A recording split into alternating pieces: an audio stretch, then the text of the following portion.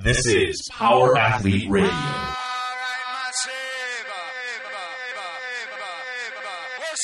With your hosts, Denny K, Professor Booty, and the Luke Summers. And now, toes forward, hips locked, shoulders set, and retract those scapulars. It's time for some knowledge bombs.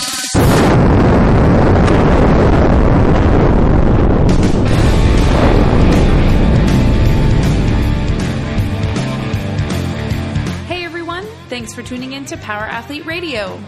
This week, our buddies and partners from Train Heroic stopped by the Power Athlete headquarters and discussed the business of making athletes. When we teamed up with Train Heroic, Field Strong was just hitting the scene, and Grindstone was a twinkle in the eye of Power Athlete. Eventually, we were able to collaborate with these innovative entrepreneurs and create an all-inclusive platform that would take performance tracking to a new level. In this episode, there's discussion of some of the best, most exclusive gyms in the country to the struggling 5 a.m. to 9 p.m. coach/owner/operator. The intangibles of an ideal training setting can be summed up with a frequently expressed Power Athlete sentiment, and that is manage the experience. Regardless of programming, specialty courses, immaculate equipment, or eye candy for coaches, retention comes down to how well a coach interacts with their athletes. Learn how to achieve this and bring your business to new heights with the guys from Train Heroic right now on Power Athlete Radio. This is episode 146. Power Athlete Nation, what is up? Luke here, Texas on the other end in DC. Denny K is on the line in the Midwest in Chicago, but he literally just had clients walk in the gym and is giving a facility tour. On our world, what do we call this? World class? World headquarters? No, we're like a world-renowned strength and conditioning. The world-renowned strength and conditioning podcast, Power Athlete Radio, is happy to have with us the guys from Train Heroic, our partners in crime here. I got Colby and Ben from Train Heroic. They're in Orange County at headquarters here with us, and we're just jumping on podcast to wrap. So what's going on, guys? Just happy to be here. Yeah, soaking in the sun. Yeah, burning up in the sun. Pasty white skin of ours, Colorado. Be cooked rare by the end of the day. Yeah, so we have no show outline. Actually, Tex, how long has it been since we've actually had a show outline for our guests? What's a show outline? Remember Denny used to write that shit and we'd never look at it, and then now he's just like secretly stopped writing them, and we didn't even notice until right now. Oh, God, no. Well, what do we want to talk about? What do we want to wrap? What do we got? Well, I think, we have a pretty interesting background in terms of Power Athlete and Train Heroic and how this whole thing kind of came together. And then even more so as I got to know Ben and Josh and the guys behind getting Train Heroic up and running, they have a pretty cool story. Or in my opinion, it's just a couple good old Midwestern boys grinding it out, shooting high, aiming high for a big product. And it's something that we bought into, and we're going wholesale with how we deliver our programming. So I don't know. I think, why don't we do this? So Ben, just give us a story about Train Heroic, where it started. I mean, all the stuff that we've talked about in the past. Yeah, right on. So basically, Train Heroic as it exists today has probably been around for 2-ish years. Prior to that, it existed in a myriad of forms for another 2 years. So let's see, starting at the seedling stage, I used to be a high school coach and teacher. Out of that, I kind of really just developed an interest in human performance. I'd kind of been a performance junkie all along the way. Played college ball at the University of San Diego with my co-founder, Josh Sucher. And effectively, after teaching, was just kind of looking for a way to bring world-class strength and conditioning down to, at first, just the high school level. Make scaling my job much easier. And the only conduit I saw that to be possible through was technology. In total candor, I didn't know 2 shits about technology at the time, but just kind of dove headlong into it. Was kind of coaching and helping manage a strength conditioning / CrossFit gym out of Chicago, River North CrossFit and strength conditioning. Was doing that from 4 a.m. until noon every day, running home and kind of doing the startup thing, trying to bootstrap this thing together. And I think the next evolution that makes sense is as we were hacking together some super shitty technology and just kind of MVP proof of concept for what we were doing, a lot of the center of our product was kind of the content. The content we were delivering. So we were using some different coaches that were already in our network, some guys that I think even overlap with the Power Athlete Network. And the hilarious part about, I think, the introduction and how we finally got acquainted with you guys was we had a program that we were delivering to high school kids around the country called the Power Athlete Program. The Power Athlete Program. Yeah. And this was kind of at the time where you guys might have just been CrossFit football, and Power Athlete was this little baby that nobody really knew or cared about. No. But at the time, so the programming was core to what we were doing. We were delivering our own programming as Train Heroic, and the technology was almost secondary. And then we quickly realized we're not the experts at the programming. We knew it was essential to our audience, which at the time was just kind of high school kids. But we knew that was not who we were. Yeah. And we had to define who we were and figure out, let's stay in our lane. Let's do what we do best. And we knew we had a great vision for product. We had a great direction for that. We had some good people in our network. And so how we got involved with Power Athlete was the very first time was John Wellborn sent me a nice cease and desist letter that told me to basically fuck off and die. And so we had to quickly, I got that. I'm literally reading this thing in my inbox and shuddering. I'm like, I know how big this dude is, and that's scary. And I think we're gonna get sued. I don't know how businesses work. This is terrible. That's awesome. And so, at that time, we quickly were like, all right, we need to rename that program. Let's start there. And then secondarily, let's get out of this thing. Let's focus on doing what we do. Yeah, I'm going to jump in on that because I don't know if everyone does this or it's just me being a fucking paranoid product of the X-Files, right? But I spider, I search every day and have summaries delivered on, our trademarks, on our taglines and shit like that to see if there's any infringement and shit. So when I think it was you and Stefan Roche at USD dropped a video for Power Athlete Training or some shit like that, and it was like a week after we did a cert. Timeline's not necessarily accurate, but it's directional. After we did cert at Stefan's gym and talked about forging powerful athletes and the Power Athlete program and shit, and I'm like, and that was the first time I met Stefan, and I'm like, what the fuck is this shit? I'm like, Wellborn, you got to see this shit. And he's like, what the fuck? And it was so, you get the big guy fired up, and he's quick to jump in and copy all the lawyers. And, oddly enough, it's a shame Denny is still giving that gym tour because that's how this podcast started, was me, Denny, and Platic decided to record a podcast when I was in Seattle at a seminar during a lunch break, and just to see how it was. And those guys were so fucking excited that we got this thing done and they got to be a part of it, and I'm like, all right, good, right on, let's get it going, and let's reconnect on next steps. Well, these fucking guys posted it on the CrossFit Football comments as the Power Athlete podcast, right? Nice. And John listens to the first 10 seconds, which is just Steve and Denny saying, hey, this is the Power Athlete podcast, we're excited. Doesn't hear me on the podcast at all. These other guys. Yeah, and he's fucking, SOSing me at the cert. And you don't have your phone on at the cert, you're out there with 40 people doing your thing. And he's like, what the fuck is this shit? Ding, ding, ding, ding, ding. And then all of a sudden, as the cert ends, I have 20 messages from Denny, 20 from Platic, 20 from John that are nobody knows what the fuck's going on, because John sent a very similar friendly fire, man. I'm ready to come devour your soul type of email. And is that pretty prevalent? Do you find that people are kind of playing off the Power Athlete brand and trying to do their own thing with it, or? There are a couple guys that are, and it's just how big of a fight do we want to bring? There's a guy out of Ohio, there's a guy in France or something, and they don't really rank too high if you search Power Athlete, Would you say this conversation right now is a shout out to them or a threat to them? I would say we're watching. I would sleep with one eye open because we have a very special set of skills. You're listening, right? But I guess going back to our second encounter was at Tex, John and I were at the Well, Texas. how did that resolve? Like what? Oh, they just changed it to like explosive athlete or some fucking uncreative bullshit. Yeah, I was like, what is a derivation here that power has more syllables and sounds more complex and cooler than fucking power athlete? Kaboom. There we are. Yeah, so next time we meet, those three, Texas high school coaches convention or something, they're there with no plan whatsoever. We're there with all sorts of plans.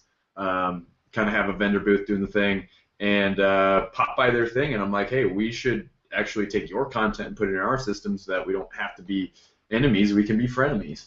And I think that was the seedling for what became kind of a successful relationship. You know, it was after that, we're not sure, we want to have more control over this thing, the technology is not quite there yet.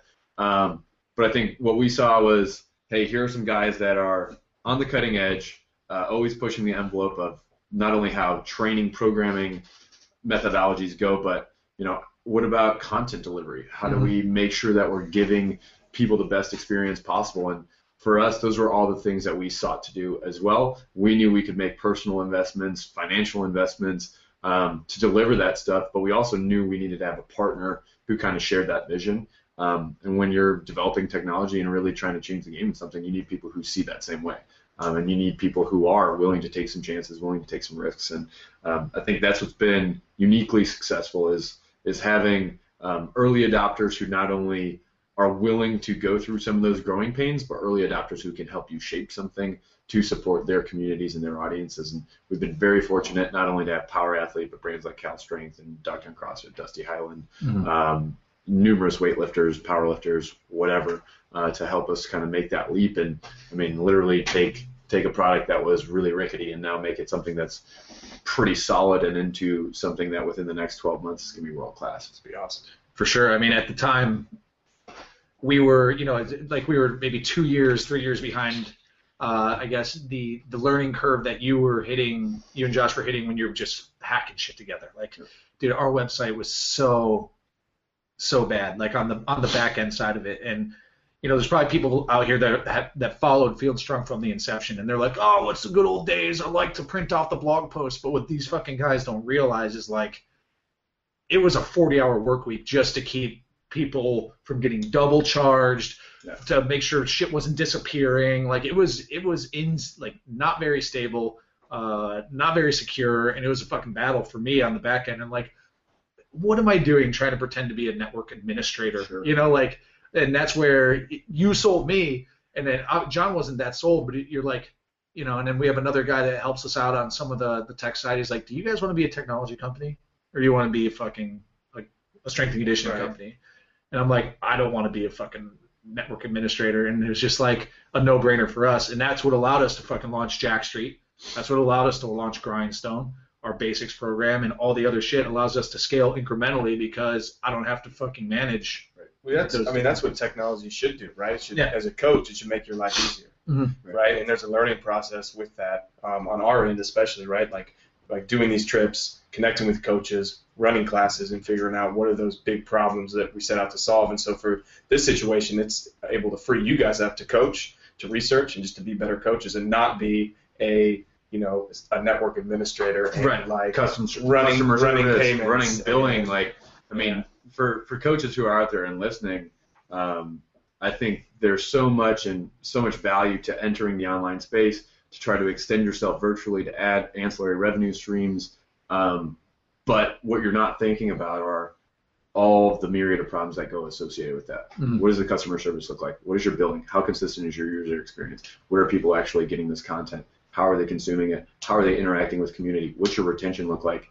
Thousands of problems, you know. And so I think where we come in, we're all kind of like, I guess we're a technology company, but we're all kind of people that intrinsically don't like technology in so many different ways. And I think fundamentally, in so many ways, technology has kind of parsed society apart. It's kind of brought people away from one another, and I think our idea, you know, that's why we say we connect coaches to athletes anytime, anywhere. We believe in the coach. We're a coach-first platform, but we believe in connecting people and bringing people together. So whether that's in real time in the gym or whether that's on the internet, We want to make sure that connection is really easy, it's really powerful, and there's actually something there. Don't use technology for technology's sake. Use technology because it makes that experience better in some way, shape, or form. So I think that's where it starts to really make sense. Yeah, for sure, man. And then how's everything going on the implementation on the, let's say, CrossFit or micro gym side? Like, what's the status for that? I know because we use it selfishly just as our broadcast stream, but there's a whole other side of this fucking thing that we don't tap into. Yeah, I think so.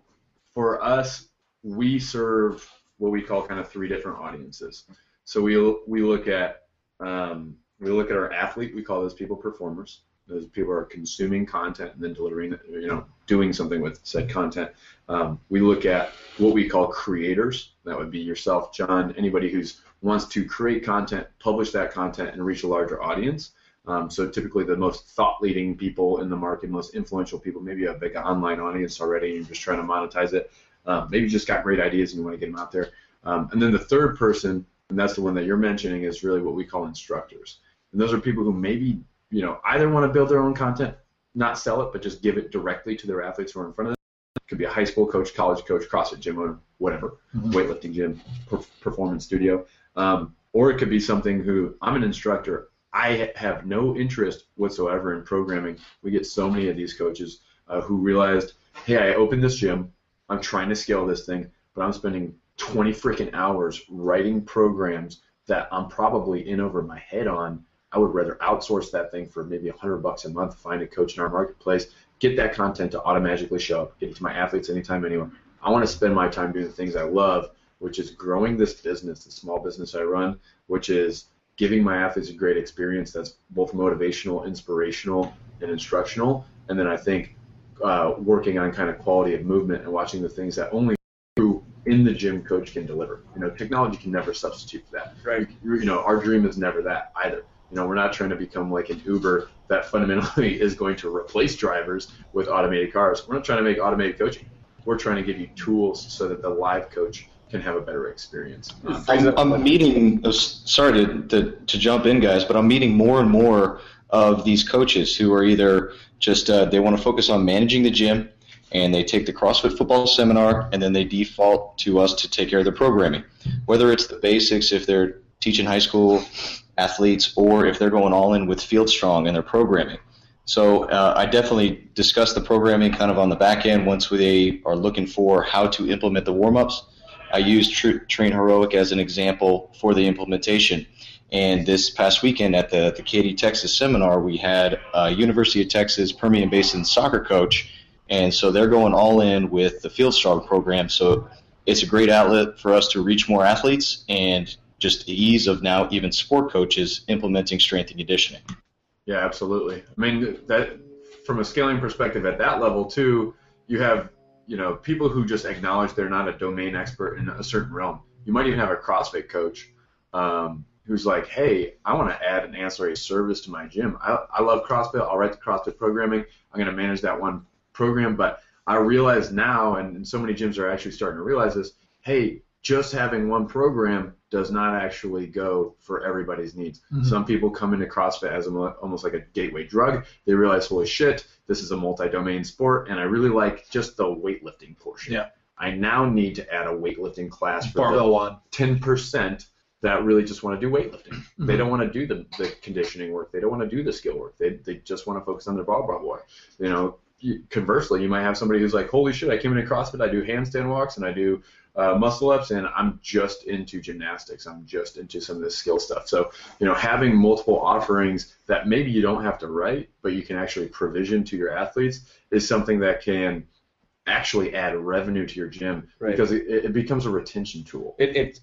I would argue it's just far too competitive nowadays not to do that. Not to do it. Not to do it, right? Like if you're trying to compete with the box down the street on price, that's like the worst thing you could do, Absolutely. Right? You're going to be out of business. You're going to hate your life. It's going to be miserable. If you're trying to compete, with better coaches, that's probably a pretty good strategy. Another one is just through offering more programs to those, to your members and to the community to really kind of differentiate and set yourself apart from anybody else kind of in that local area. And so this just goes back to like, what is technology? What should it be used for? And in my mind, like as a coach, technology should make my life easier so I can free up time, mental capacity to focus on coaching and serving my athletes in a better way. And so, Ben raises a great point that if you're not, there's so many things about CrossFit that you can, try to kind of position yourself and be an expert in weightlifting, gymnastics, endurance, all that skill work type stuff. But why do that if you're running a gym and there's other experts that you can connect with instantly to do that same exact thing? Well, the only way you can scale is to actually start to distribute the load. Mm-hmm.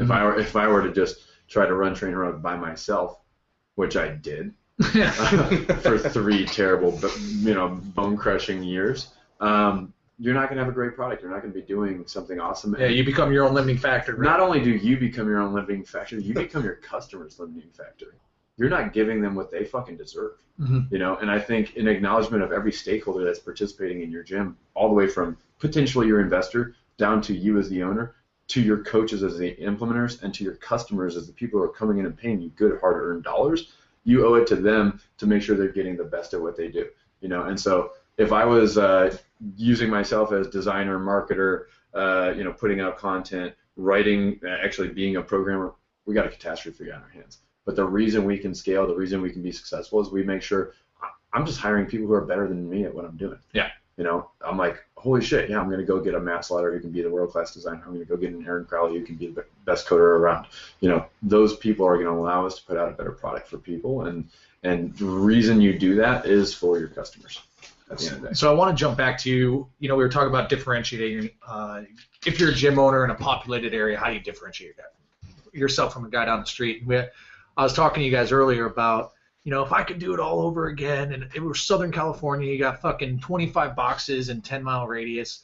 Like, I truly believe for the peace of mind of being a small business owner and still being able to retain your passion for coaching and your enthusiasm for training, because once you open a box and you try to go 150, 200 plus members, it becomes a business. You don't want to fucking train. And those that do, like, I applaud you. You have a much more, you're much more passionate about the I would say that's training. The exception for sure. Right. But I'm like, you got to go fucking 30, 40 person, 30 to 40 clients, maybe 5,000 square feet. And I'm telling these guys about, like, maybe charge double the going rate. And you guys fucking tell me about Glazier and Urlacher's place. And I don't know if you mind sharing, like, your experience, because you were just up there, right? Yeah, not at all. So we were just at Unbreakable Performance. Cool facility if anybody wants to check it out. It's actually on the Sunset Strip right behind the Pink Taco. So a place where you How can you not laugh every time you hear that? There is a high-performance facility where I used to get drunk when I was 19 with a fake ID. Yeah. And so, that in and of itself blows me away. But I think what's cool about what Glaze is doing is where everybody else is kind of zigging, he's zagging. Yeah. Where everybody else is racing to the bottom on pricing, he's charging through the nose, in excess of $2,000 a month. But what he's doing is he's saying, hey, who do I want to attract? Well, I want to, they attract the best of the best. They attract everybody from Odell Beckham, Alshon Jeffrey, down to The Rock, to Terry Crews, to hedge fund managers, to big time names. And what they're doing is, hey, we want to bring kind of this center of excellence. We want to make sure we have the right people in this gym. We want to make sure they have the right experience. How they make sure that happens is they price everybody else out. Yeah. And it makes it so it's an environment they themselves as business owners want to be in every day. It makes it something that actually can scale and be profitable. And it makes it something that the members themselves want, because those high-end clients want to be around high-end clients. If you want lower-end clients, you'll get lower-end clients. It's fine. There's nothing wrong with that, provide the service that they want. But I think they also end up dealing with fewer problems from a customer service perspective because the people they're targeting, frankly, the money they lose, like it's not going to hurt them. And this facility is not like you don't fucking walk in and there's not someone scrubbing your feet. No, right? Like not even close. I mean, it's still that cool, gritty kind of garage gym. Team training, working out in a group of 5, everybody's doing the same workout. What Glazier always talks about is, hey, we want to create a locker room atmosphere. Mm-hmm. So, he made a joke because P. Diddy actually goes there. And he's like, when P. Diddy comes in, he's not P. Diddy, he's Puss Diddy. And he's like, again, zig when others are zagging. he's like, these celebrities, their entire life is people kissing their ass. And then in here, they just get beat down. And so he's like, so what do? We beat them down. We make sure that they feel just like a human like they used to, and it returns them to their roots in the time when they were most excited in life. And that's why those people are willing to pay money. That's why those people are willing to show up. That's why those people are willing to bring their friends and build their network there, because it is truly a different experience from everything they understand. And I think if you look at the CrossFit model, the CrossFit gym, for so many people, it's that same deal. Why was CrossFit successful?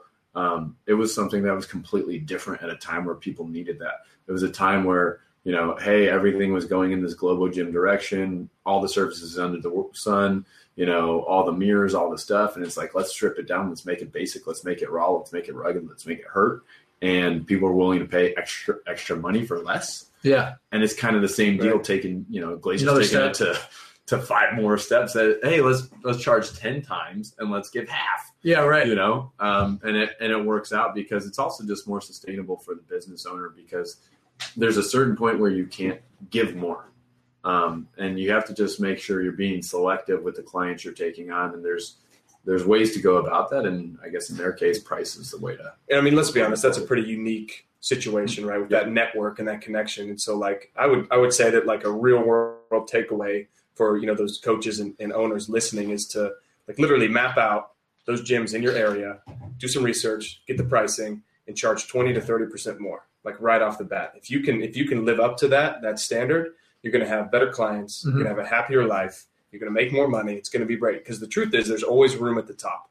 And I would say that within your 10, 15-mile radius, those prices are fairly similar within 5%, 10%, right? Yep. Why is everybody fighting at that price point when you could just be the guy to stand out at the top, right? I think I heard this like Tim Ferriss podcast or something. Like there's always room at the top. People want to compete for the low-hanging fruit, but there's nobody up top competing for that stuff. But it's value-based in the sense that, that was my world before banging weights for a living was pricing, and you have to determine what items within a gym yield a value to your customers.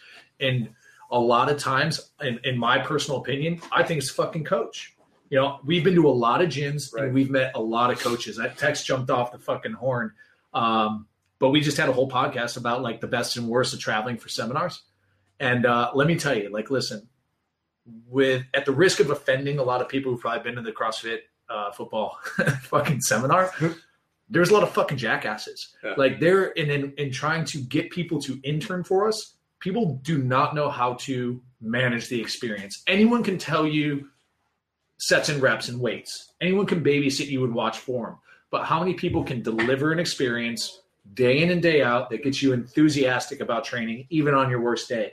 And I think that's how an individual could differentiate themselves, but you're not going to have that. You're not going to provide that value item until somebody actually walks through your door.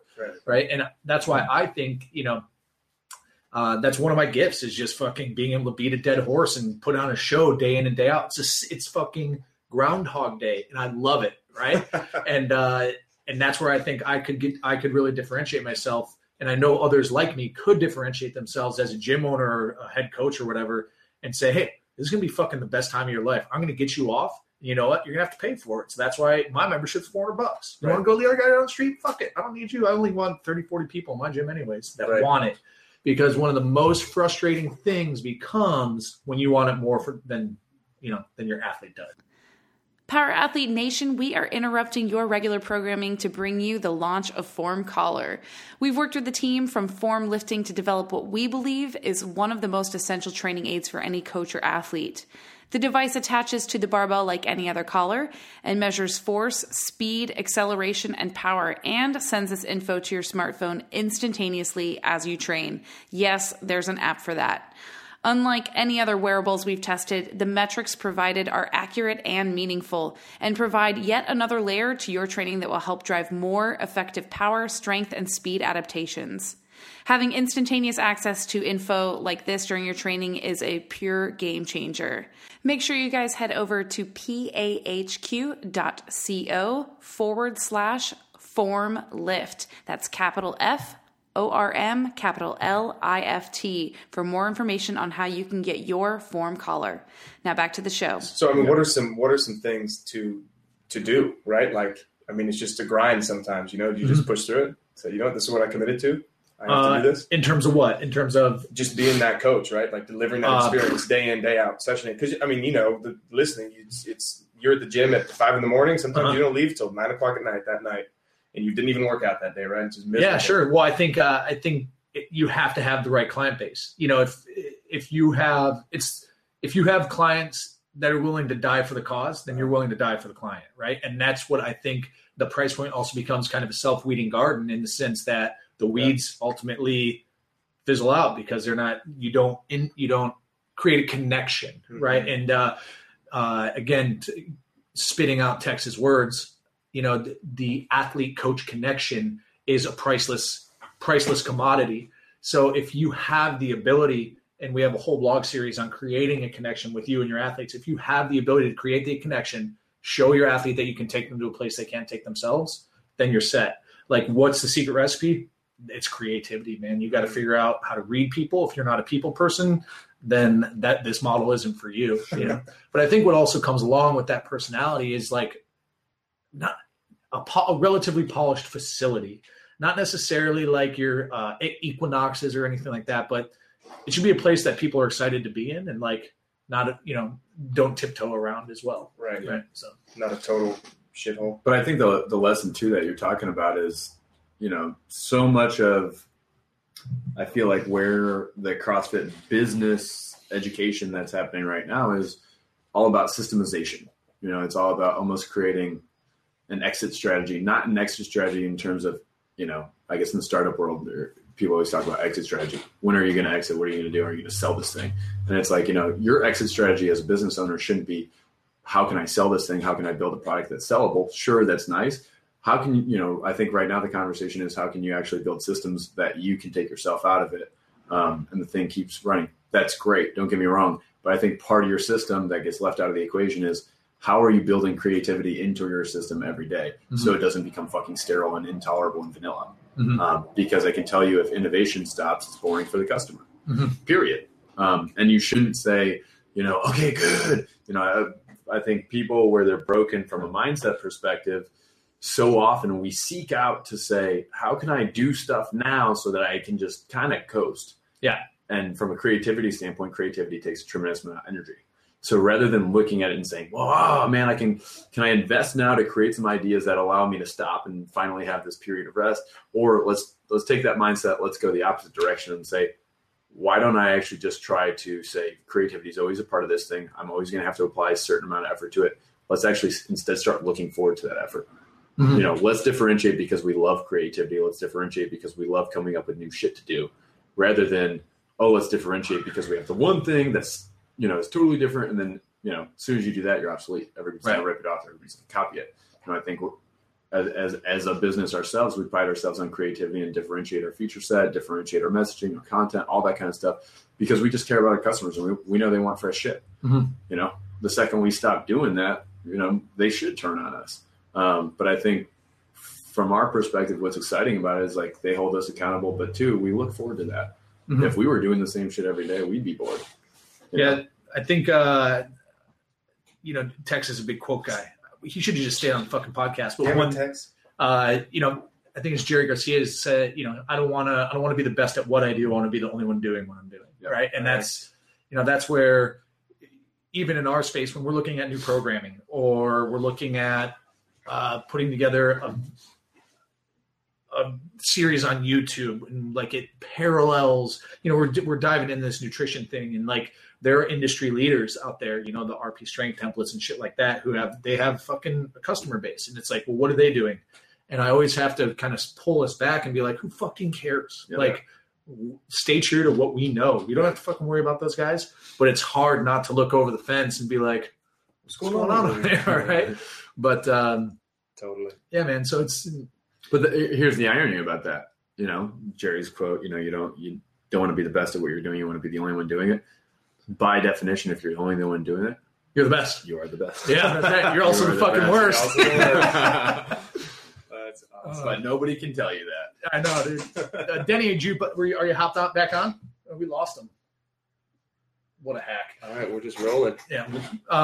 So what else? I mean, what else you guys want to talk about? I mean, why don't we shift over, Colby, to some of your projects? I mean, you jumped on with the Train Heroic team, it sounds like just months ago, right? Yeah, it's been 2 months, 3 months now, early December. As we're shooting this, it is late February. So, yeah, it's been a little while. It's been great. So, I guess just a little background for you guys. I was a rugby player for a number of years. Played with the Glendale Raptors in Denver, Colorado, and that was my passion and my fuel for life. And while I was doing that, I was carving out a little career as a coach, and eventually worked into CrossFit. And that, as the story goes, totally kind of transformed my view of fitness and changed a whole lot of things about me as a person and about my life, and went head on into coaching CrossFit while I was playing rugby. And ended up coaching at CrossFit Verve in downtown Denver. That is Matt and Cherie Chan's old gym. They had sold the facility to a great group of owners now, and that gym continues to grow. And so, and while I was coaching there, Ben was one of the wackos who would come work out at 5 a.m. I'd be so jaded to wake up and coach those classes, but such is life. That's the way you go. And I had actually seen. I saw his name come through on the MindBody on the iPad app, Ben Crookston. I was like, I know this name. So I just, did a little Google search, saw the app, and this was the first iteration of the platform. And I was like, that's pretty cool. Not there yet. Don't totally get it, but all right. Dude's in my class. That kind of sucks. Yeah. So it's cool. We became buddies, started working out. Both of us were former athletes and kind of had that connection going. And I would say that I've very much always been a business-minded coach first, and then an exercise-minded coach second, right? So I would lead with a marketing mind. How can we grow a gym? How can we retain more members? How can we reduce our costs? Stuff like that. But I just love the personal connection that you got in this industry. So anyways, over the duration of developing our relationship with Ben, my relationship with Ben, he was a guest on my podcast, the Strength and Performance podcast, and things continue to grow there, and position opened up with Train Heroic. As the company continues to grow, needed somebody to jump on and help out with marketing. And that's kind of the long and short of the past 5 or 6 years of my life. And it was funny. We were just yesterday, we were cruising around, right, dropping into all these gyms, Unbreakable Performance, Notre Dame High School with Coach Nick Garcia. Coach, if you're listening, that was an amazing experience. Really humbled by that. It was fantastic. And we even dropped into USC, strength and conditioning. And I'm just walking around, just snapping photos like a total tourist, this is so amazing. And I was just joking with Ben. I was like, man, the trajectory of my life has changed so much just in the past few months. Just 2 years ago, I was out here at a fitness business conference here in Costa Mesa, right down the road, almost to the day, which is kind of weird. Really excited about learning about the whole fitness business side of things. CrossFit Open had just launched, so I was really stoked on that. But I just was looking at my calendar yesterday, and I realized wow, it's been a couple of years since I was here, and the direction has changed considerably. The trajectory has changed, and all that goes to say is that who you choose to surround yourself with, and what kind of positions you choose to put yourself in, difficult things. Typically you're going to lead to better things down the road. And so, it's just cool to be hanging out here at Power Athlete headquarters, finally get to meet you guys in person and meeting up with Unbreakable Performance and all that. It's been fantastic. So it's been pretty cool. Yeah. And to Colby's credit, in terms of just who you surround yourself with, I think from a recruiting perspective, we only seek to find those people who like to make themselves miserable. And the only reason I was interested in Colby, apart from his marketing prowess, was he was a guy that I knew had been getting up at 3:45 in the morning, driving for 45 minutes to open this gym, to do the coaching thing, and then tried to started his own podcast on the side, was trying to get his own website off the ground. And what you find by kind of associating yourself with those people is, one, when you're working with them, they're team first people. They make shit way more fun. Mm-hmm. You're going to be able to do more stuff with people who are going to work hard because they can tolerate it. And it's, anytime you're doing something challenging, if you're opening a gym, if you're starting a business, or if you're running a team, there's conflict.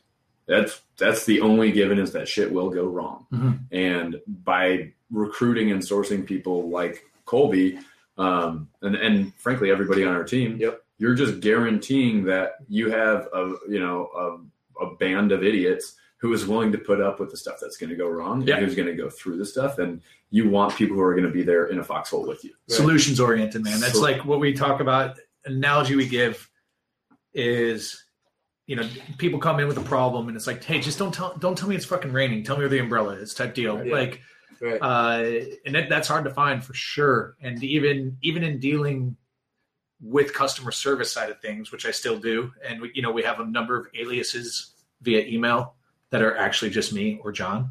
If you're getting kicked in the nuts by someone you've never heard of, it's probably John. Yeah. If you're getting a fucking over the pants hand job and you're like, wow, this is a great customer service experience, that's probably me. But it's like, people are so quick to focus on the fucking problem instead of, hey, just give me a solution. And I don't know if that's a short-sighted deal, but it does have to go along with like the suffering. It's like conflict crafts character, and it's almost, go the hard way. When there's a fork in the road and it looks fucking bumpy, I'm like, let's fucking I'll go loony bin with all this traveling we've been doing lately. You kind of realize how society has been set up to not be hard, right? So like in the airports, there's you have your escalators, you have your walking, what's that thing? Moving walkway, right? And I mean, those things are always packed, right? So it's just like this little mental thing I do is like, you charge those guys. Take the stairs, right? Always take the stairs. No, take the moving walkway the opposite way. Take it the opposite way. Really now that's fucking baller. Dude, totally. But I mean, it's just, that just says something about a person's character. I think if you're willing to put yourself in those situations, here's something you guys could do. The 5-minute cold shower test. I think one of our guys, Josh Suture, does this every morning, and it's great. Like, right when you wake up, jump in the shower as cold as it will go. 5 minutes. Don't move, just stay in that cold water. It's miserable, but the lesson learned there, two things. One, you already have won the day, right? If you can do that, you're starting the day with a really easy, simple win. The momentum gets going and you're crushing it right from the get-go. But you can also learn to be comfortable while you're uncomfortable. Yeah. And that's a skill. I mean, hands down. Some people are born with it. I certainly was not, right? I was growing up, being kind of soft and out of shape and really loved video games and Reese's, right? So much like most people do. And so that's a skill. Like if you can learn to put yourself in those situations, you will have zero trouble finding success in your life. I would say not only is it a skill, it's an acquired taste. Yeah. Totally. And I would say just if you're not doing that today, do it. Your tolerance gets built up, and then eventually, not only does your tolerance get built up, but your taste gets built up. And you start to like that shit. You start to actually, want to be around more of it, want to be around people who are like that. I think the biggest lesson Josh and I always share, even from college playing for Jim Harbaugh, is Jim's notorious now for this. Famous at USD was not famous for anything because we weren't famous. Right. But, his favorite thing to say in the entire world is, who's got it better than us? Who's got it better than us? And he, the number of times you hear that is almost like offensive and you don't even really think about it. But we're playing a small university. We play bigger schools. We played schools with nicer facilities, nicer whatever. And no matter what, it was just who's got it better than us. When Josh and I were starting this shit out and Josh is sleeping in the laundry room of my apartment with no bed, that was a choice. Yeah. The no bed thing was a choice. Just saying that all the time is shit's going down. Our server breaks. We don't even have any coders and our site crashes, whatever. It's who's got it better than us, because we know those obstacles will ultimately yield a better result down the line. And, none of us are seeking a short-term exit from the deal. We do this shit because we love it. We do this shit because I actually can't imagine doing anything else. There's nothing cooler than working with passionate people, as a teacher and coach myself, and who owes every ounce of success I've ever had to coaches and teachers, to be able to serve those people now to the fullest capacity and have a platform which elevates them and allows them to not make their jobs easier. I fucking hate that thing. I hate when people talk about like, let's make these jobs easier. Let's, leverage technology to do less. You start to get these visions of like Wall-E and these fat people, these blobs just like gelatinously floating around. And it's not about making shit easier. It's making shit better. It's making shit more powerful. What I love about Power Athlete is it's not perform faster, get, stronger, quicker. It's empower your performance. Make this shit richer, make it more potent, get more out of it. And I think, for us, I'm not going to sit here and say we make coaches' lives easier. Maybe we do, but sometimes we probably make them harder. Sometimes there's maybe a little bit more work that's required. But I can tell you your athlete's experience will be better because of it. I can tell you your life will be better because of it. I can tell you will connect with more people because of it. And I think that's what it's all about. Like, let's make stuff better. Let's make it more powerful. Let's stop worrying about making everything in life easier. And that acquired taste will suddenly start to form. Right. And I think that's probably the most exciting thing about what we do is it's like we're a hard work platform. We're a bunch of workaholics, not because it's like, I'm trying to make $500,000 a year and this is just where it's going. I'm a workaholic because I can't imagine doing anything except for waking up every day and trying to serve other people and build some shit that's going to matter. Yeah. What else am I going to do? Fucking sit there and watch. How can you not get behind that? You know what I mean? Watch the real world. Like, what am I going to do? Right. Like, I literally don't. I have no idea what I could fucking do that could be better than waking up and trying to make a difference. Because I don't know. And maybe some people are wired like that, but it's like, I think I acquired that taste because that's how my parents raised me. Maybe it's nature, maybe it's nurture, maybe it's both. I have no idea, but I think the more we start to build that into our society, the more we start to change things and just improve outcomes. And I think the best societies and centers of excellence, that's what they're doing. They're not out there trying to tell people it's going to be easy. Like, you want to sign up for this shitty thing? Ernest Shackleton on his voyage across Antarctica. What is this job post? Great men wanted. Shitty job. Death shitty imminent. pay. Yeah. Death imminent. All right. That's 3,000 applicants. Here's a fucking mind blow. 3,000 applicants for that job post. This is pre-social media, pre-internet, pre-anything. To just pop that thing out and get anybody to sign up. But you saw that, like, he's saying, hey, does anybody want to do what I want to do? This thing that's awful? It turns out a lot of people want that experience because it's going to yield something pretty profound and pretty different. And to change the world, that's what it takes, is do awful shit. That's pretty cut and dry, right? That's you're either in or you're out with that kind of wording. I love that.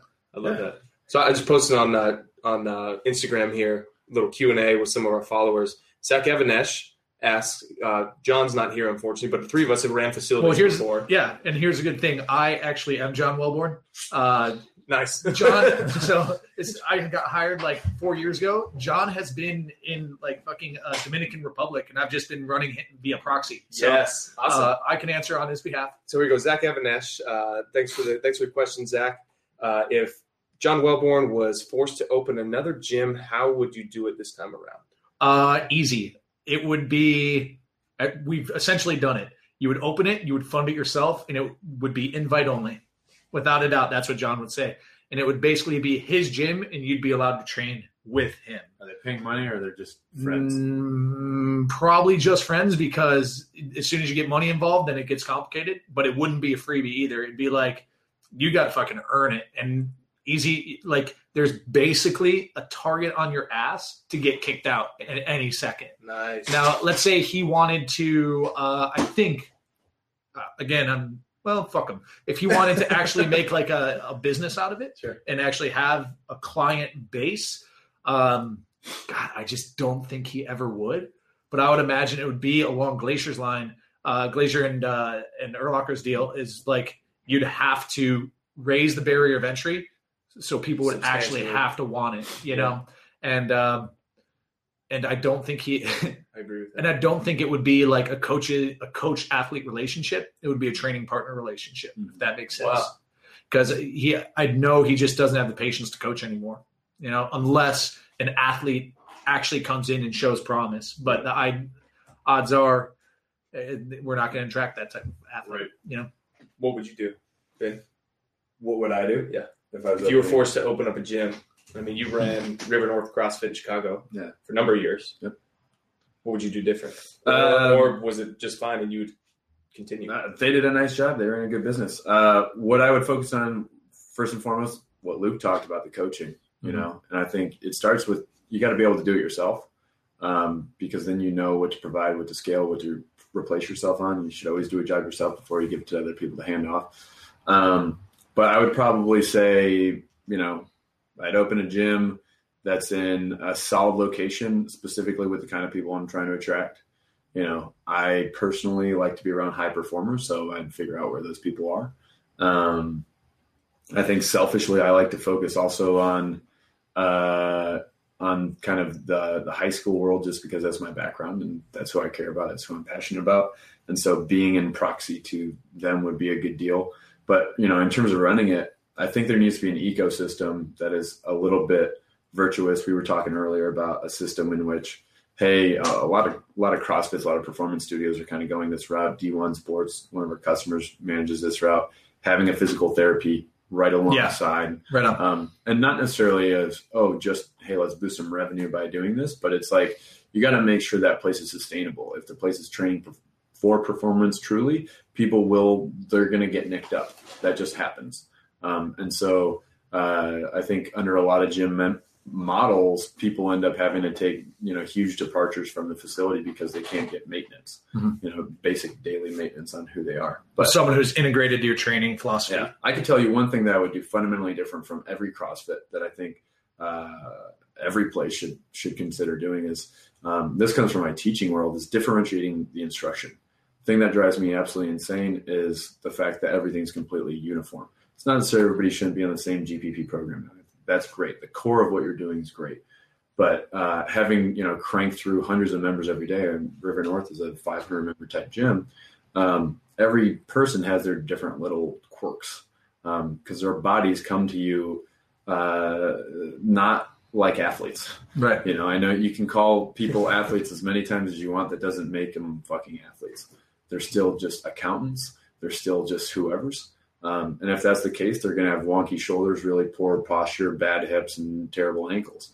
I would differentiate starting by the warm-up. Our technology that makes that pretty easily, but I would create different programs. I would assign those programs to the athletes as they come in. I test those athletes, just run them through a basic. It doesn't have to be a FMS. It could be any movement screen in general. Yeah, diagnostic. You have limiting factors in your shoulders. Your hips really suck. You're sticky in your ankles, whatever.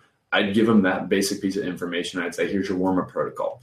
I'd have those templates pre-written in our system, and I just prescribe those onto that person's individual calendar. Done deal. Done deal. The first 10 minutes of class, everybody's warming up independently. Why everybody has to do the same exact warm-up makes no sense. You might have to foam roll somebody's upper back and loosen up their shoulders or whatever because that's who they are because they've been bench pressing too long. The other person might just be like, I literally can't get in a squat. Why are they doing the same exact warm-up? Why is the person who can't get in a squat rolling their back? Maybe, that could theoretically get them in a better position, but it probably can't. So let's make sure everybody has their individual warm-up. I could still do that in the group environment. I could have 35 people warming up together, getting exactly what the fuck they need. But, and then from there, let's go into some GPP, some good stuff, starting with probably 2 strength movements, not just like one thing, but let's actually get some real strength stuff going. And then we can layer that on with maybe some short conditioning, skill work, whatever, and rotate that stuff out. But I would not just hey, today's the strength day. Tomorrow we're going to kill you with a 65-minute Metcon where you're going to consider converting to a different religion. And then, and then in none of these things are you getting the things that are fundamental and foundational to actually optimal health and performance, which is let's make sure we're getting enough accessory work in. Let's make sure we're taking care of our joints, and let's make sure we have, exactly the protocol each of us needs. Right. It's very, very different. I would differentiate the accessory work. I would differentiate the mobility work, the recovery work, and I would keep the GPP in the middle the exact same for. So in your experience, how many different silos do you think you create in terms of athlete types? In terms, because I know exactly what you're saying so you have to target certain groups of people, have to target certain dysfunction, right? Right. So what would you say? Based off your experience, do you have any idea? Buckets of dysfunction, I would say I would break it out probably the way I described. I'd say hips. Shoulders, hips, ankles. Ankles, I'd start there. Those would maybe be 3 buckets of dysfunction where I'd be talking about both the accessory piece and the mobility piece. Because everybody needs rotation. Everybody needs isostability. Everybody needs, so you just layer it on top of that. And then the GPP strength stuff, I think could be core for probably 80% of the population. The differentiated, programming would relate only, hey, do I need to truly be an athlete? Or do I want to be a specialist and maybe just do the barbell work, maybe just do whatever, and differentiate that stuff too. Frankly, I think CrossFit gyms and every other gym in between, I don't want to just limit this to CrossFits. Do yourself a favor, make your coach's job. And I could be the only CrossFit gym coach to ever say this. I don't think I am unique in this regard. Make your job tolerable and exciting by not making it Groundhog's Day and having everybody in the class doing the exact same thing all the time. Mm-hmm. Frankly, for any coach who's worth their salt, it's fun to be able to walk around and this person over here is snatching and that person over there is cleaning and this person over here is doing a single leg squat. Whatever. Don't care. I can walk around the room as a good coach and just differentiate that instruction. Yeah, but you have what I like to refer to as coaching bandwidth. Yeah. The ability to observe that breadth, right? In the sense that, again, I deal with hundreds of coaches a year. Yep. You'd be amazed, man. Like, it's just, and I don't know if it's like, hey, bud, you shouldn't be a coach, or hey, bud, you need another 5 years. Like, I don't know how you scale or work your way through that progression to be able to manage that. But, we run across coaches, and even in our closest circles, who are like, our recommendation. So backing up, our recommendation, you have a client come in, they should start some sort of linear progression, right? While the clients you've had for 6 months, 2 years, 4 years should be on a different protocol. Sure. Everybody kind of meets for the GPP. Maybe there's variance there based off of orthopedic issues or, whatever. But there's variance in the class. I'm like, how do you manage all that? And it's like, you just fucking do it, but people are absolutely paralyzed by it. So Cold Blast Coffee is Power Athlete's limited edition dark roast. It's a hardworking, true grit, kick in the door and fire up the machine coffee. Billowing with big, bold flavor, it kicks harder than John Wayne's horse, packs more punch than Bruce Lee, and if Chuck Norris ever approved a coffee, this would be it. We have proudly partnered with Caveman Coffee Co. to bring you this exclusive blend. Only 500 bags exist, so get it while you can at shop.powerathletehq.com. Now back to the show. But the last two things I would throw in there that I think should be different is I think if you are running a group-oriented framework, which I would recommend because I think that's best for culture, it's best for community, it's best for competition, and just making it fun and engaging. Probably your retention problems is I would say invert what I traditionally see. I see kind of your on-ramp foundation program to be run by the biggest newbie or knucklehead in the gym. Mm-hmm. Totally. And all you're doing is setting up athletes for a horrible experience. Totally. And a lot of issues. That should be run by your own bad retention issue, athletes getting hurt. Mm-hmm. But then I think the other part of that, that foundation, fundamentals, basics, whatever you want to call this program, is I would make it requisite that it's test out. You simply do not pass go, do not collect $200, do not pay $200 in this case until it's proven that you can do the freaking basic movements. Yeah, dude. So going into the team training environment, here's what I think, man. Like, I do think that there should be more PT style training, 1-2 person groups. Yeah. And here's what you do. You accumulate an extraordinary league of coaches. Maybe it's 5 of them. And they all have their own PT clients. And then every week you have a team training throwdown, and it's like a battle of the fucking tribes, dude. Like, you got Ben's guys, Colby's guys, and Luke's guys, and they all fucking come in for the team training event. And it's just some fucking Metcon or WOD. But that's how you can kind of keep the fucking – I think that'd be – now, would it work? I don't know. But it sounds fun as fuck because then you have personal pride in your clients. They have their own small team framework. There's a competitive element within the gym, a grander league, if you will. Right. So you're building in a lot of the engagement pieces that I think are somewhat embedded maybe seasonally. Maybe, it's the open stuff today. That's something everybody gets jazzed on. They look forward to it. Gym numbers always go up, and then kind of afterward they maybe start to take down midsummer, so forth. They really take down whatever. And I think it's like you can solve some of that by just building in naturally to your own cadence, having event-driven, goal-specific things. Whether it's, hey, we're gonna have a testing phase during a cycle, make it like a real strength and conditioning facility, like a college or a high school pro team, versus just like every day is just the WOD. Well, I think a thing that's broken in that capacity and in every training environment in the private sector that I've seen is there's not necessarily something that's truly event-driven. Mm-hmm. The people who are going to be most committed, who are going to pay the most money, who are going to stay the longest, have a true goal. Right. And where it gets off the rails quickly is, hey, I signed up for the gym and my goal is abs. Well, that's the theoretical goal of almost everybody. But let's take that step for instance. Why and what are you trying to do? Are you trying to run a marathon or a Tough Mudder or a thing like this? Are you trying to climb XYZ mountain? Are you just trying to make it so you can pick your fucking kids up and not blow your back out? Right. Whatever. Have a specific goal. Make sure it's measurable. And those people will stick around because the training becomes purposeful. Mm-hmm. There's nothing worse than just showing up to work if you don't know why you're doing it. No different with your training. If I show up to train, but I don't know why the fuck I'm doing it, I'll be the poster boy for this. But okay, go ahead, finish. I'm just saying I'll be the poster boy. When I was playing football, I trained 35 times a week. Yeah, right. Why? Because I have a very clear reason why I'm doing that. Blow out the hip, and I'm like, I don't really play any sport competitively. I don't really do XYZ thing. My days of being a competitor on the weekends or whatever, those days have sailed. All soft excuses that I got to go find a new event, a new goal to train for. But the training then just disappears. Right. I have no reason to go out there and train. So it's like, okay, now I need to repurpose myself, redial myself. It's like, what is the goal? What am I actually doing? What's the event that I should go for? So it's like, sign up for a Spartan race. Oh, now I got shit on a calendar. Yep. Oh, now shit, I need to go start working out.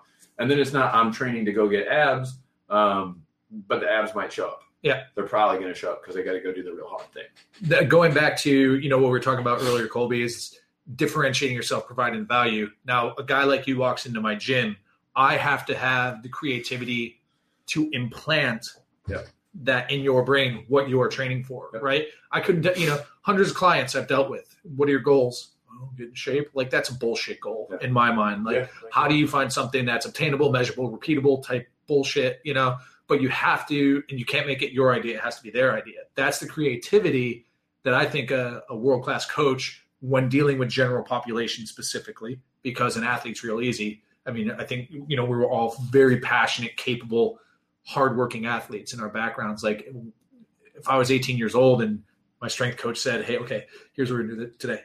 Like, try to smash your head through this brick wall. Yes, sir. I'd be like, yeah, okay, let's fucking go. Yeah. And it's, you don't get that personality type when you're working with general pop. But think about this. You just kind of asked that thing. You have somebody walk in the door. We'll call this person, quote unquote, a prospect. Hey, business owners, they're at the top of your funnel. Buzzwords, right? But this person walks in the door. And you say, what's your goal? What are you here for? And they say, I don't know, get in shape, whatever. It looks fun. What if you just tried this tact? What is your goal? And they're like, get in shape. That's not a goal. I need you to have a real goal and something you're actually training for. Mm-hmm. I don't know what that is. How about this? Come back in 24 hours. I want you to have that goal. And we'll talk about what you can do and what experience we can provide. How I can get you there. How I can get you there. I promise you I can get you to your goal. Anyone can get you in shape. I need to know what that goal is. That person, two things happen. One, they don't come back. Guess what? They were going to fucking stay at your gym anyway. Yeah. That person was going to churn like crazy. They didn't know why they were there. They didn't know why you were special or what would make you deserve your top price. Mm-hmm. The person who comes back and they say, I got my goal, Luke.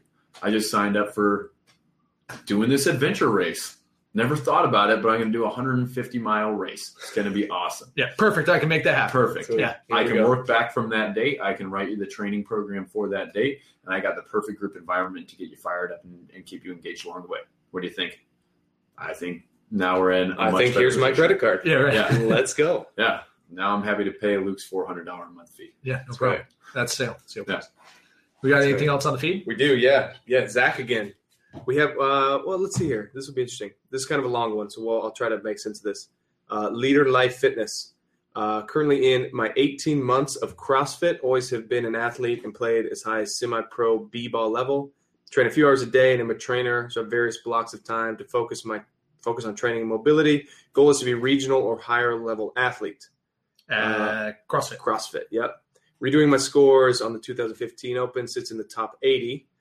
My engine is great. Gymnastics sit around. Specifics. Let's see here. Specific question is, my Olympic lifting and strength are subpar. 250-pound clean and jerk, 175-pound snatch, 370-pound squat, 445 deadlift, 155 press. If this year's regionals don't happen for my approach, should I take for the upcoming season? I don't understand this question. All strength, weightlifting, and skill work? Mm-hmm. I don't understand this question. I get it. I'll answer this guy's question. You got this? Okay. Does he say how old he is?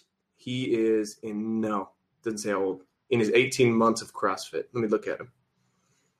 All right, so he's been doing CrossFit for a year and a half. Mm-hmm. Okay. That guy is too old. I'm just telling you, only 18 months, and he, if you're coming in and you're ready to fucking crush it, you're looking at a 4-year commitment, right? Mm-hmm. And especially with those numbers, strength comes slowly. Like the Olympic lifts are way too low. The power lifts are low as well. If there was a higher power lift, it would show me he has strength, right? Built-in base, yeah. A built-in foundational base of strength. So with that said, he's got to spend 2 years just getting stronger and doing things like sprinting, okay? Fuck the Metcon. It's sexy and it's fun, but that's the easiest part, I think, of CrossFit is the Metcon side of things. So if you have a Metcon motor and a decent engine, which he says he does, it's never going away. Mm-hmm. But the best way to build strength and power quickly is to drop the Metcon, right? So you stop Metconing and you focus specifically on strength and power, doing sprints in 40 yards, 100-yard dashes, things like that. And you follow a smart program, and you got to show up and do more than yesterday. You get a Dave Spitz for an Olympic coach. Mm-hmm. You want to come down to fucking SoCal and bang weights with us and get, we build strong, powerful athletes. I wouldn't say we're the most technical Olympic lifting coaches because our protocol is, hey, we're lifting a barbell to get you better at not necessarily lifting a barbell, but your ability to move outside of the weight room. Mm-hmm. So we're huge fans of clean pulls and power cleans. But if you're going to be a competitive CrossFitter, you're not getting by on power snatches. Like I'm telling you right now, you got to be a pretty competent Olympic lifter. So that's what I would have this fucking guy do. And then in terms of mobility, listen, let me start off with, I love Kelly. Kelly's a fucking killer dude. And many people need a lot of his work. But the best way we've ever stretched out was with a heavy barbell on our back. Like, you know what I mean? Heavy barbell on your back, overhead, and lots of reps, and moving efficiently, understanding proper movement is going to get you in a very mobile environment. Like, and if you need some of the mobilization stuff as rehab, go for it. But if you walk into a gym, say, I want to be a regionals competitor, and then you say, I got to focus on mobility, you're out. Yeah, that's just like you're not in the right spot. Like, your program shouldn't be mobility centric; it should be performance centric. Right. I mean, starts with the goal again, right? Is your goal to stretch your thoracic spine? No, it's because my snatch sucks balls, and the only way I can possibly snatch more is if my thoracic spine starts to loosen up. The goal is to get that snatch level up. It's not to get that spine loose. Now, my message to this guy is, I will gladly be wrong. I'm not one of these guys who's going to say, I told you so. I'm going to say, you fucking proved me wrong, motherfucker. So if you don't think you're too old, fucking do it. Show me wrong. Show me I'm a fucking asshole. I'd gladly be the asshole in this scenario and see a guy at a podium or see a guy at regionals. Yep, right on. But I also would dissuade people from what I would consider unrealistic goals. But this guy needs to spend 2 years just fucking banging weights. And then maybe doing some peppering and some Metcon stuff to keep his technical stuff up. But if that's his bag, go for it. But I would also say, what's the purpose of the goal? Is that goal just an arbitrary thing? Hey, I want to just be out there. It'll look cool. Or is that goal truly meaningful? Because regionals athletes slay bitches, dude. I think so. Only in SoCal. Only in SoCal. That must be a Costa Mesa thing. Yeah, definitely. That's funny. Any feedback? And what do you guys think? Am I way off? No, I agree. I think this is take this for what it is, man. I appreciate you chiming in with the question, of course.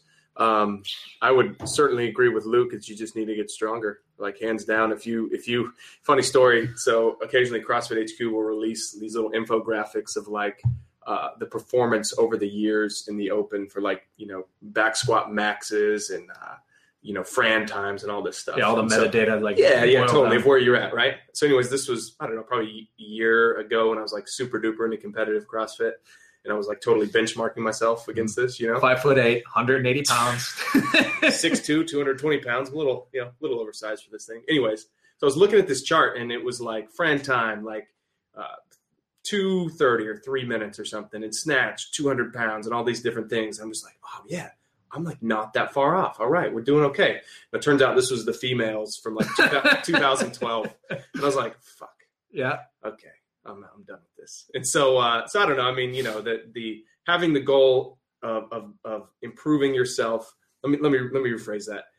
Anybody who has a specific goal and they're going to work towards that thing, even if it's like totally unattainable, like I applaud you. Most people don't do that. Yeah. And putting yourself with a ridiculously goal of a high chance that it's going to fail, like what we talked about earlier, that's awesome, man. I'm more power to you.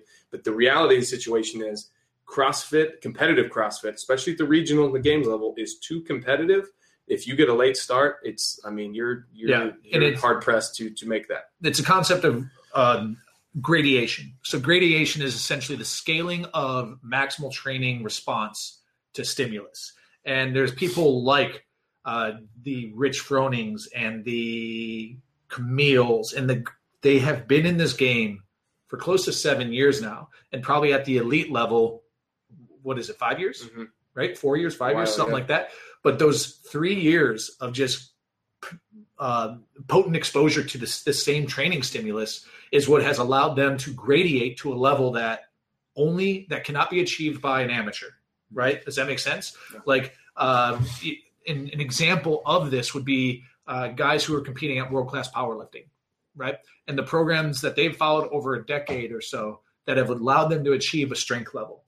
You put those guys back in their infancy, training day 0 on a linear progression, they will accelerate to an adaptation curve and top off at what we refer to as our base level of strength. And strength is just one training response, one physiological type of ability. On top of that, skill acquisition. Now, that same window you only do it once. And how you do it sets the path for the future. Perpetual. Yeah. Perpetual, whatever, eternity of your training life cycle, right? So the fact that this guy is 18 months old, 18 months old. Yeah. Okay, I take that back. You have a chance. 18 months old CrossFit life cycle, but at a training age. Perhaps a training age, because dude's in great shape. Yeah. Like looks like he's been training, but a training age, much far beyond that, it becomes a disadvantage and it flattens out that gradation curve. Does that make sense? Oh, yeah. So totally. Whereas you look at Rich Froning, played baseball. What does that strength and conditioning look like? I've never really met a baseball club that had like a fucking intense training, like a strength and conditioning background. I don't know what his training was like. It in also high school, just gets college. Into when did you start the sport, because the sport was not the same sport. Exactly. At different times. And the stresses have incrementally increased. Exactly. Rich's training age has basically grown in parallel to the exact competition level of CrossFit. So, I mean, when Rich won the CrossFit Games the first time, that was a different CrossFit Games than the CrossFit Games today. Yep. The athletes are completely different. Their training ages is different. The sport's matured. The athletes are matured. The stakes are higher. It's a different fucking battlefield. Yeah, and you can't suggest that like, hey, I can just jump in and do this thing.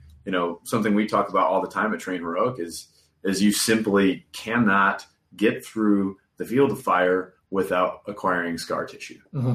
And you will never have success without acquiring scar tissue. Like, hey, dude, if you're totally on board to go to the next 3 regionals and you got that timeline, that dedication, that space within your lifestyle to carve that out and fail for the next 3 regionals, and you're not already, on the downslope of your actual training performance from an age perspective, then great. But that's going to happen to you. In today's competition level, you need to fail several times before you're blessed with any level of success. And any games competitor out there, let's look at a Noah Olson, perfect example. Kid's got a motor off the charts. He's actually plenty strong nowadays, clean and jerking 355, I think, somewhere around there at a body weight of maybe like 185, 90 pounds, with great gymnastic skill set. Mm-hmm. He's still got to fail, 2 times, going on his 3rd time. Who knows if it happened this year? He's training, he's great shape. Sure. But you need to fail before that success comes, because there's learnings that happen, if only from an experiential standpoint, that are going to go down. Yeah, and you look at our favorite CrossFitter, China Cho, same type of deal. I mean, she's been in it since the start and has grown, we've seen her growing tremendously. She's on tonight, going to fucking hopefully smash it. Yeah, right. And she's, I forget who she's competing against for 16. Emily Abbott. Yeah, pretty sure. So we're stoked and we're rooting her on. But yeah, it's a tricky deal. And the regional competition, like with the super regionals and shit, is just getting even more and more dense. Yep. So One way to fucking do it is, dude, move to South America. Those guys have a regional. You fucking move to South America. Somebody did that. You're going to smash it. A lot of people, there's a couple dozen people have relocated, got citizenship for some shit, and you're going to smash those South Americans. That's like Tim Ferriss, like, hacking the system. He won, like, what, like a national championship in Brazil for kickboxing or some stuff. But the rule, he like hacked the rule to where if you push the guy out of the ring more than 3 times, you win by TKO by default. So he learned that, went down there. Now he's like a Muay Thai champion or some bullshit. I don't know. I just think that's funny. We got anything else? We got time for probably one more. We do. Yeah. One more question. This was going to be specific for you. This one is from Zach again, Zach Avanesh. He wants to know about having a blog with membership for most of the articles. Okay. And Power Athlete does this. He says, I think people respect the information much more in the day and age where so many things are for free. People don't respect great information like they used to. Mm-hmm. I'm definitely considering having a membership site through my blog. What are your thoughts? I would say get ready for fucking people to call you a sellout and bullshit like that. But this goes back to, I don't know if it was before the podcast, but we talked about, the appreciation of free shit. Yeah. It's hard to find somebody who, you give them the shirt off your back for free, who's going to actually like cherish that shirt. And I just happen to be that type of guy where, dude, I got a buddy who fucking met him at the gym when I was working at Balboa, helped him lose, all the coaches there in the program. I'm not taking full credit for it. But we helped him lose a bunch of weight, and he didn't fit into his fucking board shorts, his early board shorts, because that's what you wear when you CrossFit. Okay. And just so clear, I brought my board shorts on this trip just in case. Dude, see, I've graduated to the board shorts that are casual. Nice. I don't know what you call these, but they're like stretchy, like board shorts. So I'm business and fucking rod. But anyway, so I go, so like a good bro, he's like, hey man, I'm moving. Can you help me move? I go fucking move. And he's pitching all these board shorts. He's like, they're garbage. Trust me. Because they're in the garbage. I'm like, what do you do with those board shorts?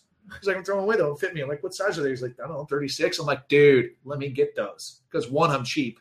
But he fucking gave me those things, and I was super appreciative, even though it was garbage. Right. But how many people are going to, like, care about that shit? So I guess, Zach, going back to the proverbial garbage board shorts, like, that makes it, in my personality type, if I'm going to invest in something, then it's even that much more important to me. You know what I mean? So you're going to get the people who are going to be pissed off about you putting it behind a paywall. And then you're going to have the people who truly respect your message and will gladly pay the $5, $9, and you try to hit a price point that is like enough to be noticeable on a monthly basis, and then but not where you're gonna fucking starve a guy out, So right.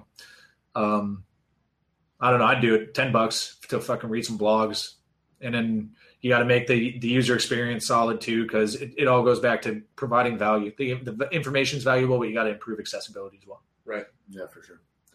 And it's just cultivating, I think beyond just the business part of it, what is the life that you want to be living and who do you want to associate yourself with? Mm-hmm. Do you want to associate people with people who truly value you, who are willing to spend a couple bucks to support you? I mean, like, there's nothing better in terms of saying, I believe in this and I value this, than to put your dollars behind it in today's world. That's not an easy thing to do. When people are pulling out their wallets to support you, that says we're part of the same tribe and we're doing the same thing in some way, shape, or form. It makes serving those people easier. Yeah. Even if you're running a free blog out there, there's this almost internal sense of obligation to continue to serve it and put content out there. Right.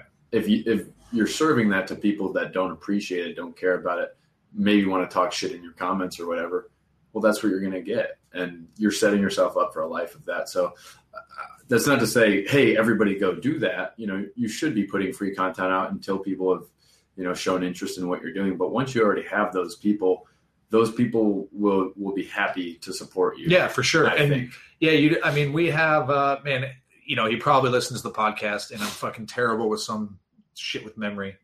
TBI stuff, I'm sure, or maybe too much tequila. Who knows? But, he's been giving us 10% of his paycheck, every fucking paycheck. He's just like, man, I love you guys changed my life. I totally value your shit. And it's I think it's something, associated with this faith. I can't recall anything, but dude's fucking like throwing it in. And like, honestly, we're just kind of accruing it and putting it aside. And then we'll probably buy some bitchin' piece of equipment with it. And it's like, it's totally cool to have to have built that type of audience. Right. So right. How much harder do you guys want to work to serve somebody like that? Without a doubt. And dude, if he emails with a fucking problem, and I have the people who I know are appreciative and dude, just take my money, here's my money. Would just give me, I saw you wearing a hat. I want a hat, take my money, or some shit, who want to wear the flag. When those people hit me up, it's it doesn't matter where I am. I'm going to drop what I do and help them out. So, but dude, I think with easy conversation, easy 90 minutes or however long this fucking was. But no, thanks guys. I mean, if you guys want to know more about Train Heroic, here's who, if you're listening and this is you, just check this shit out. Right. Do you breathe and lift weights? Go to fucking trainheroic.com. We have something for you. Yeah, seriously. Cause the platform's legit. Our program is on there, which is legit. So just make it happen. And, if you're a gym owner and you want to get your clients, deliver your clients programming, allow for tracking, everything, movement demos and shit. Dude, the fucking platform's tight. I'm stoked that we went with them. Trainheroic.com, right? I want to give a quick shout out just to our team back at home in Boulder. Josh, Jay, Matt, Aaron, customer support, Chelsea, and Miss Kayla. You guys are kicking ass back there while we're over here in the sunshine. Yeah. Getting sunburned. Yeah. So keep it up. That's where we have the best customer support. That's what I see through social media all the time, and I'm stoked to be part of this company. So let's keep it rocking, guys. Absolutely. Thanks, Colby, on that. Thanks, Power Athlete Nation, for tolerating our bullshit and hanging out with us today. And hope to see you guys soon. So let me ask you a question about Josh.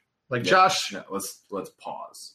Josh is what is his deal? Because he's a very tolerant and very nice guy, but you look into those eyes, he might be a psychopath. What's his story?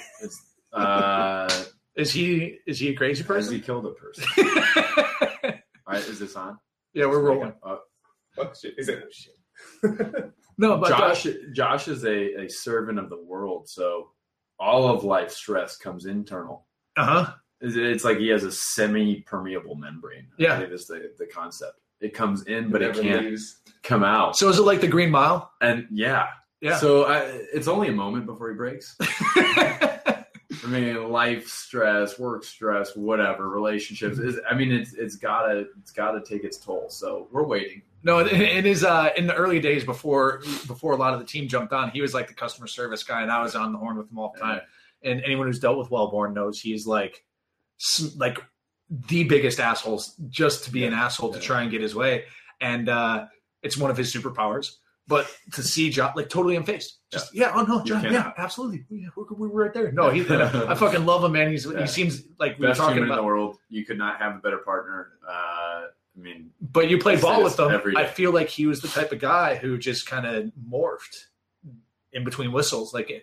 As soon as the ball was kicked off, was he an animal? Yeah. On top of that, Josh, I don't think I can take credit for this. I think he came up with this concept. But Josh describes himself, and there's no better way to describe him, as just the most durable person in the world. Yeah. Just absolute cockroach, can't kill him. When he was sleeping without a bed, he's like, I don't need a bed. He spent a year, I believe, 7th and 8th grade in Korea, living in Korea. And he slept on the floor the whole time there.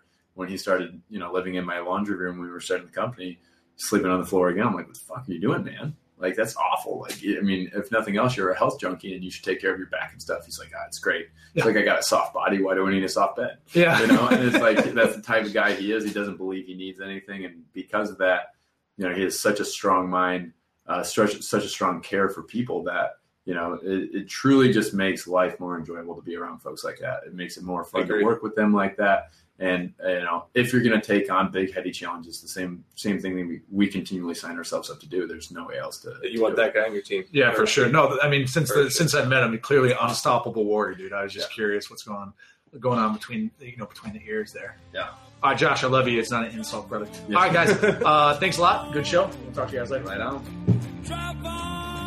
Now it's time for you to empower your performance. Discover what all the fuss is about and head to www.trainheroic.com. There you'll find numerous training systems, teams, and coaching opportunities to meet your needs. Not least of which, of course, is yours truly, Power Athletes Field Strong, Grindstone, The Basics, and Jack Street systems. Until next time, bye!